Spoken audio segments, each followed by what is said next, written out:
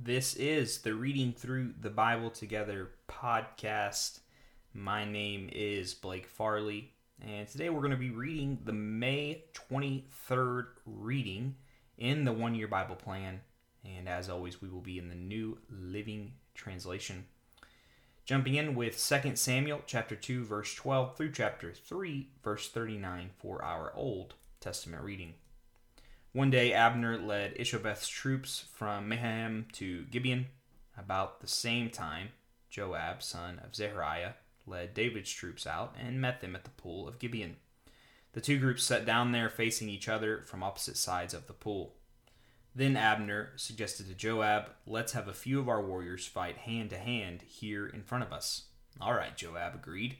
So 12 men were chosen to fight from each side, 12 men of Benjamin representing Ishbosheth of Saul, 12 representing David. Each one grabbed his opponent by the hair and thrust his sword into the other side, so that all of them died. How would you like to be one of those 12 men that were chosen? Like, hey, let's have a fight to see whose men are better.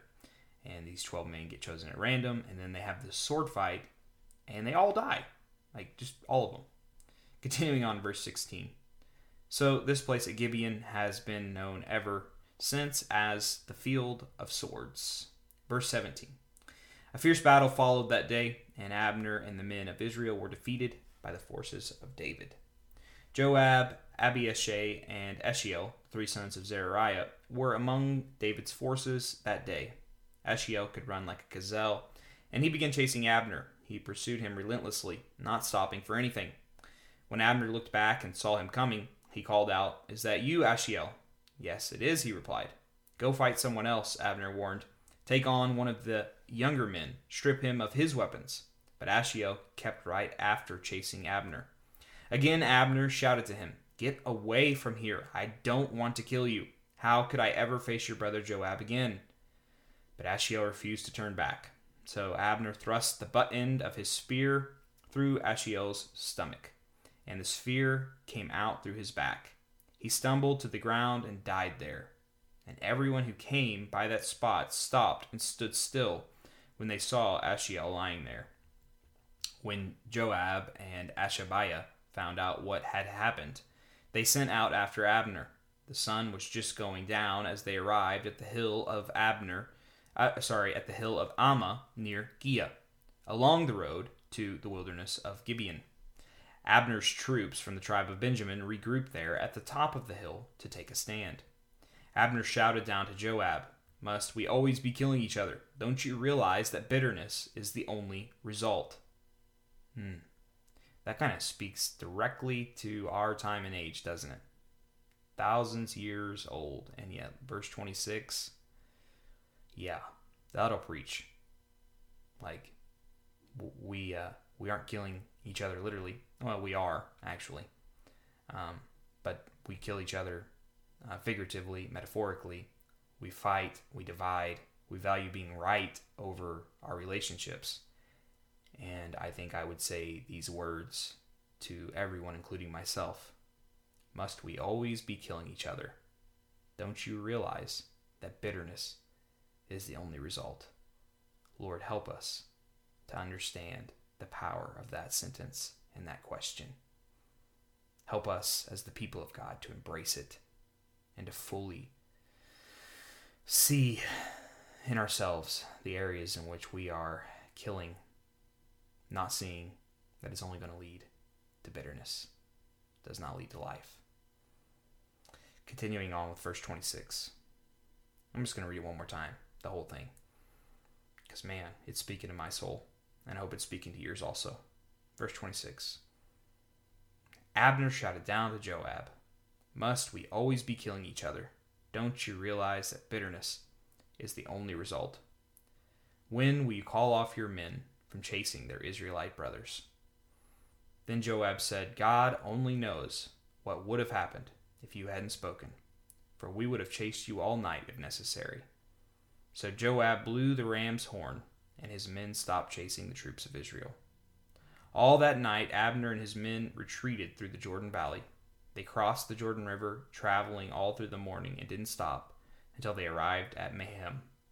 Meanwhile, Joab and his men also returned home. When Joab counted his casualties, he discovered that only 19 men were missing, in addition to Ashiel. But 360 of Abner's men had been killed, all from the tribe of Benjamin. Joab and his men took Ashiel's body to Bethlehem and buried him there in his father's tomb. Then they traveled all night and reached Hebron at daybreak. Chapter 3, verse 1. That was the beginning of a long war between those who were loyal to Saul and those loyal to David. As time passed, David became stronger and stronger, while Saul's dynasty became weaker and weaker. These are the sons who were born to David in Hebron. The oldest was Amnon, whose mother was Ahiman from Jezreel. The second was Daniel, whose mother was Abigail, the widow of Nabal from Carmel. The third was Absalom, whose mother was Maacah, the daughter of Talmai, king of Geshur. The fourth was Adonijah, whose mother was Haggith. The fifth was Shephatiah, whose mother was Abital. The sixth was Irithim, whose mother was Eglah, David's wife. These sons were all born to David in Hebron. As the war between the house of Saul and the house of David went on, Abner became a powerful leader among those loyal to Saul. One day, Ishabeth, Saul's son, accused Abner of sleeping with one of his father's concubines, a woman named Rizpah, daughter of Ai. Abner was furious. "Am I some Judean dog to be kicked around like this?" he shouted. "After all I have done for your father Saul and his family and friends by not handing you over to David, is this my reward, that you find fault with me about this woman? May God strike me and even kill me if I don't do everything I can to help David get what the Lord has promised him.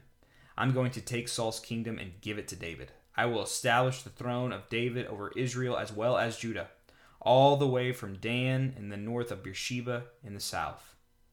Ishabeth didn't dare say another word because he was afraid of what Abner might do. Then Abner sent messengers to David saying, "Doesn't the entire land belong to you? Make a solemn pact with me, and I will help turn over all of Israel to you." "All right," David replied, "but I will not negotiate with you unless you bring back my wife, Michal, Saul's daughter, when you come," which was David's first wife, if you'll remember. Verse 14. David then sent this message to Ishabeth, Saul's son, "Give me back my wife Michal, for I bought her with the lives of 100 Philistines." So Ishabeth took Michal away from her husband, Palti, son of Laish.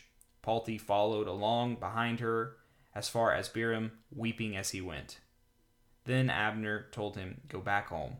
So Palti returned.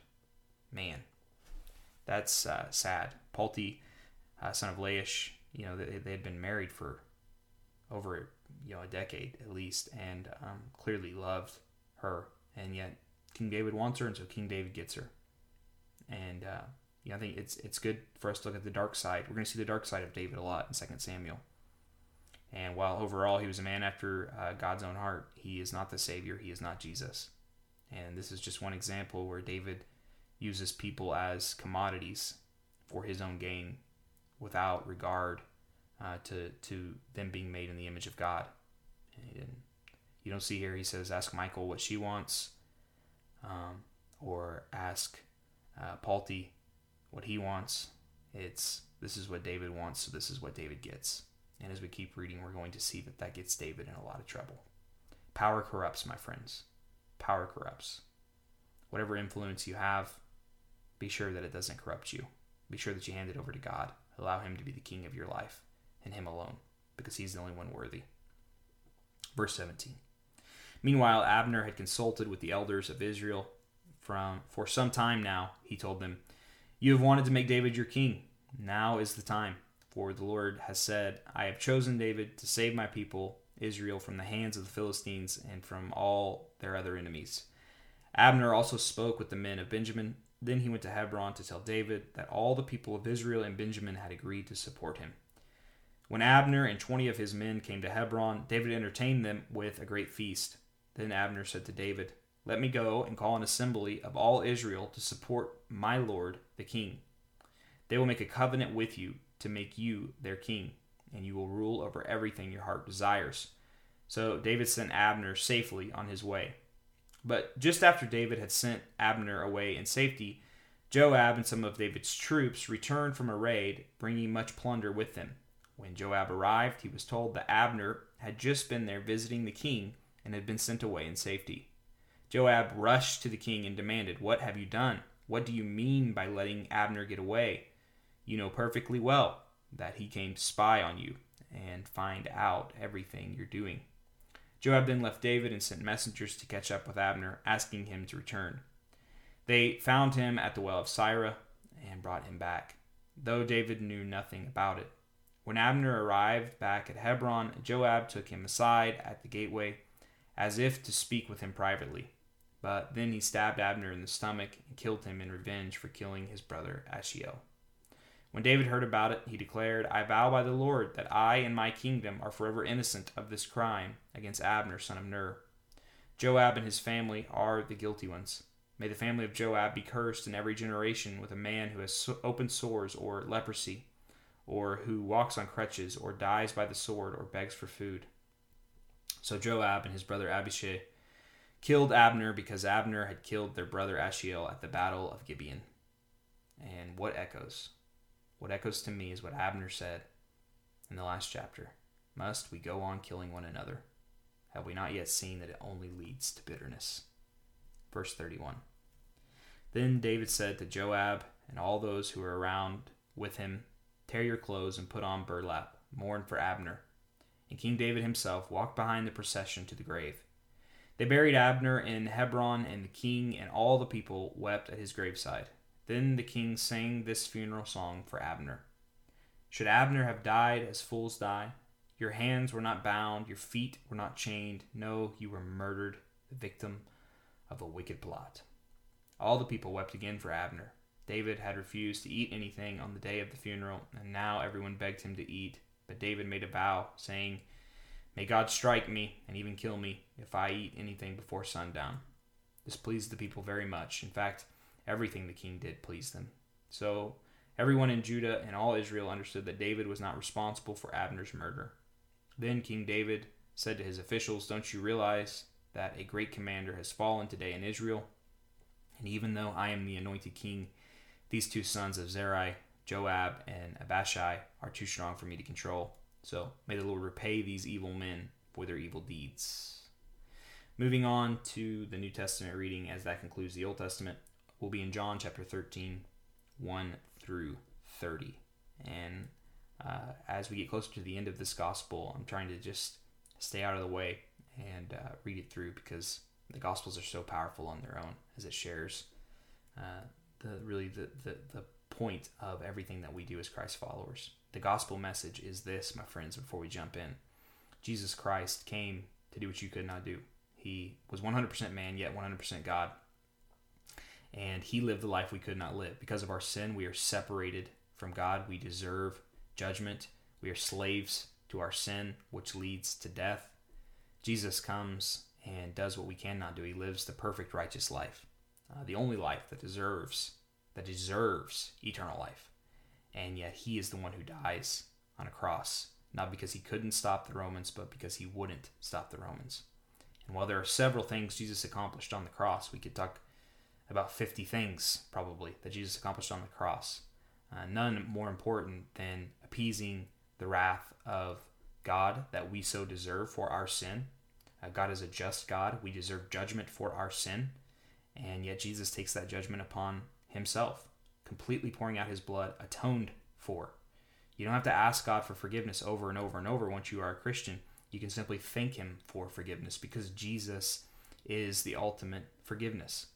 And he exhausted the powers of evil and laid in a grave. And then on the third day, he rose from the dead, victorious, showing new creation, bursting forth. A new kingdom had been here, and fully taking command over the powers of evil. Satan's rule over the world had ended. Jesus now sits at the right hand of God on a ruling throne, making his enemies his footstool. And you and I who trust in him are not made different people. We're made brand new people. That's the good news. You can be made brand new. You can find peace, discover purpose, experience salvation, and ultimately live fulfilled because of what Jesus has done. And we get to join him in his restoring work. And we wait the day in which that restoring work is completed, when Jesus himself comes back as a ruling king, defeating ultimately the powers of evil at B, and restoring everything back to right. And it all begins and climaxes in Jesus coming as man and living his life. The Gospels, Matthew, Mark, Luke, and John, tell of this good news. And my friends, every single day I do this podcast, I encourage and implore you to trust in him. If you've never trusted in him, trust, repent, turn from your wisdom to his wisdom, seeing that he is who he says he is. That means I'm no longer the king of my life. Jesus is the king of my life. I believe that he is who he says he is, and he did what he said he did, and he will do what he says he will do. And if you are a Christian, you've been a Christian for a while now, I implore you to do the same. Continue to trust, continue to repent. It's a lifetime of seeing sin and repenting of that sin, not because you have to, but because you want to, because you know his way leads to life and your way leads to death. Let's jump in. Chapter 13, verse 1. Before the Passover celebration, Jesus knew that his hour had come to leave this world and return to his Father. He had loved his disciples during his ministry on earth, and now he loved them to the very end. It was time for supper, and the devil had already prompted Judas, son of Simon Iscariot, to betray Jesus.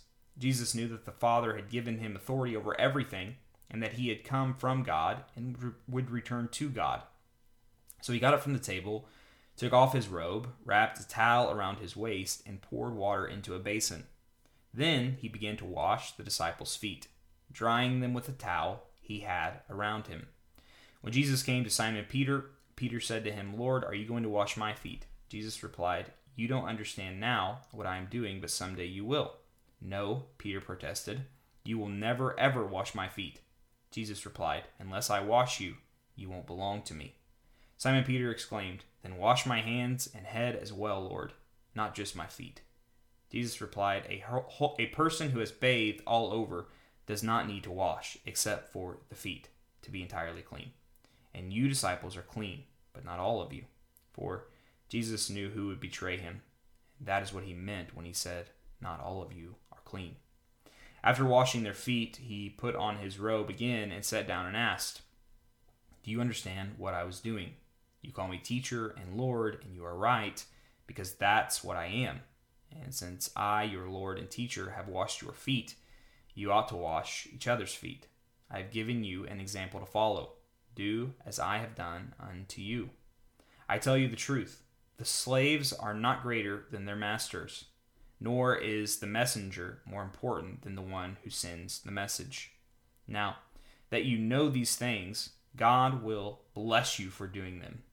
I am not saying these things to all of you. I know the ones I have chosen, but this fulfills the scripture that says, 'The one who eats my food has turned against me.' I tell you this beforehand, so that when it happens, you will believe that I am the Messiah. I tell you the truth. Anyone who welcomes my messenger is welcoming me, and anyone who welcoming me is welcoming the Father who sent me." Now, Jesus was deeply troubled, and he exclaimed, "I tell you the truth. One of you will betray me." The disciples looked at each other, wondering whom he could mean. The disciple Jesus loved was sitting next to Jesus at the table. Simon Peter motioned to him to ask, "Who's he talking about?"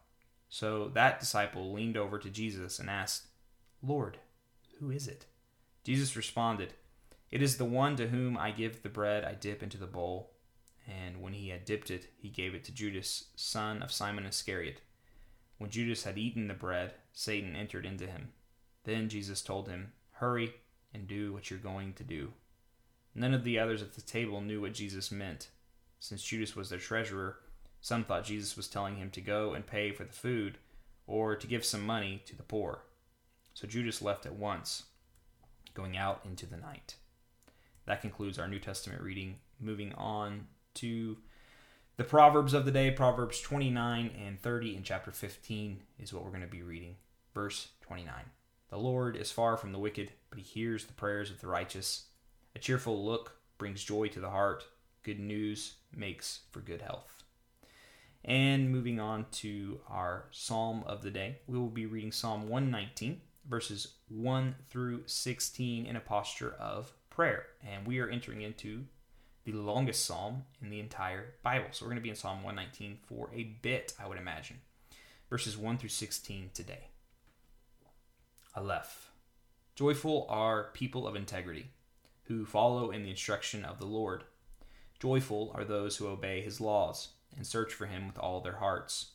They do not compromise with evil. They walk only on his paths.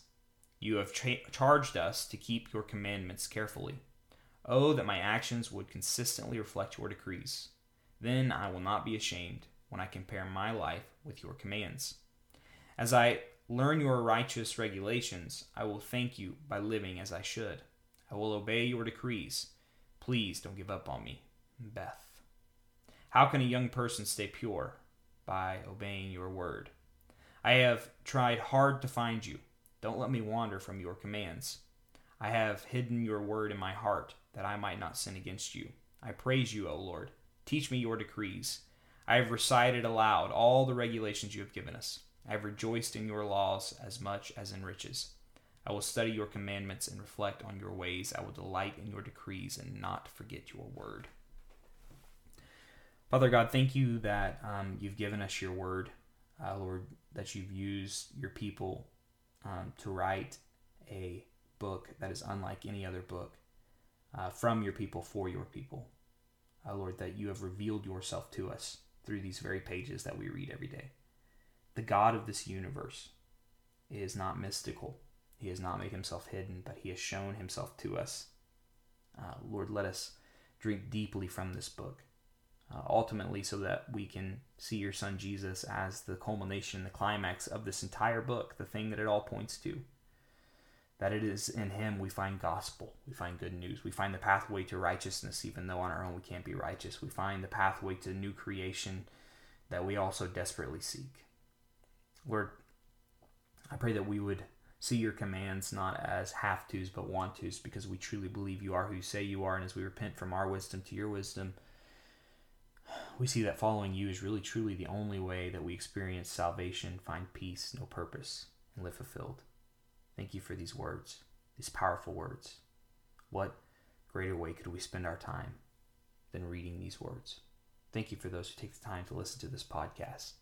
May they ponder upon these words, and thank you for them as they go throughout their day. Amen. Well, thank you for joining me for today's reading. I hope to see you back here tomorrow as we will spend another day reading through the Bible together.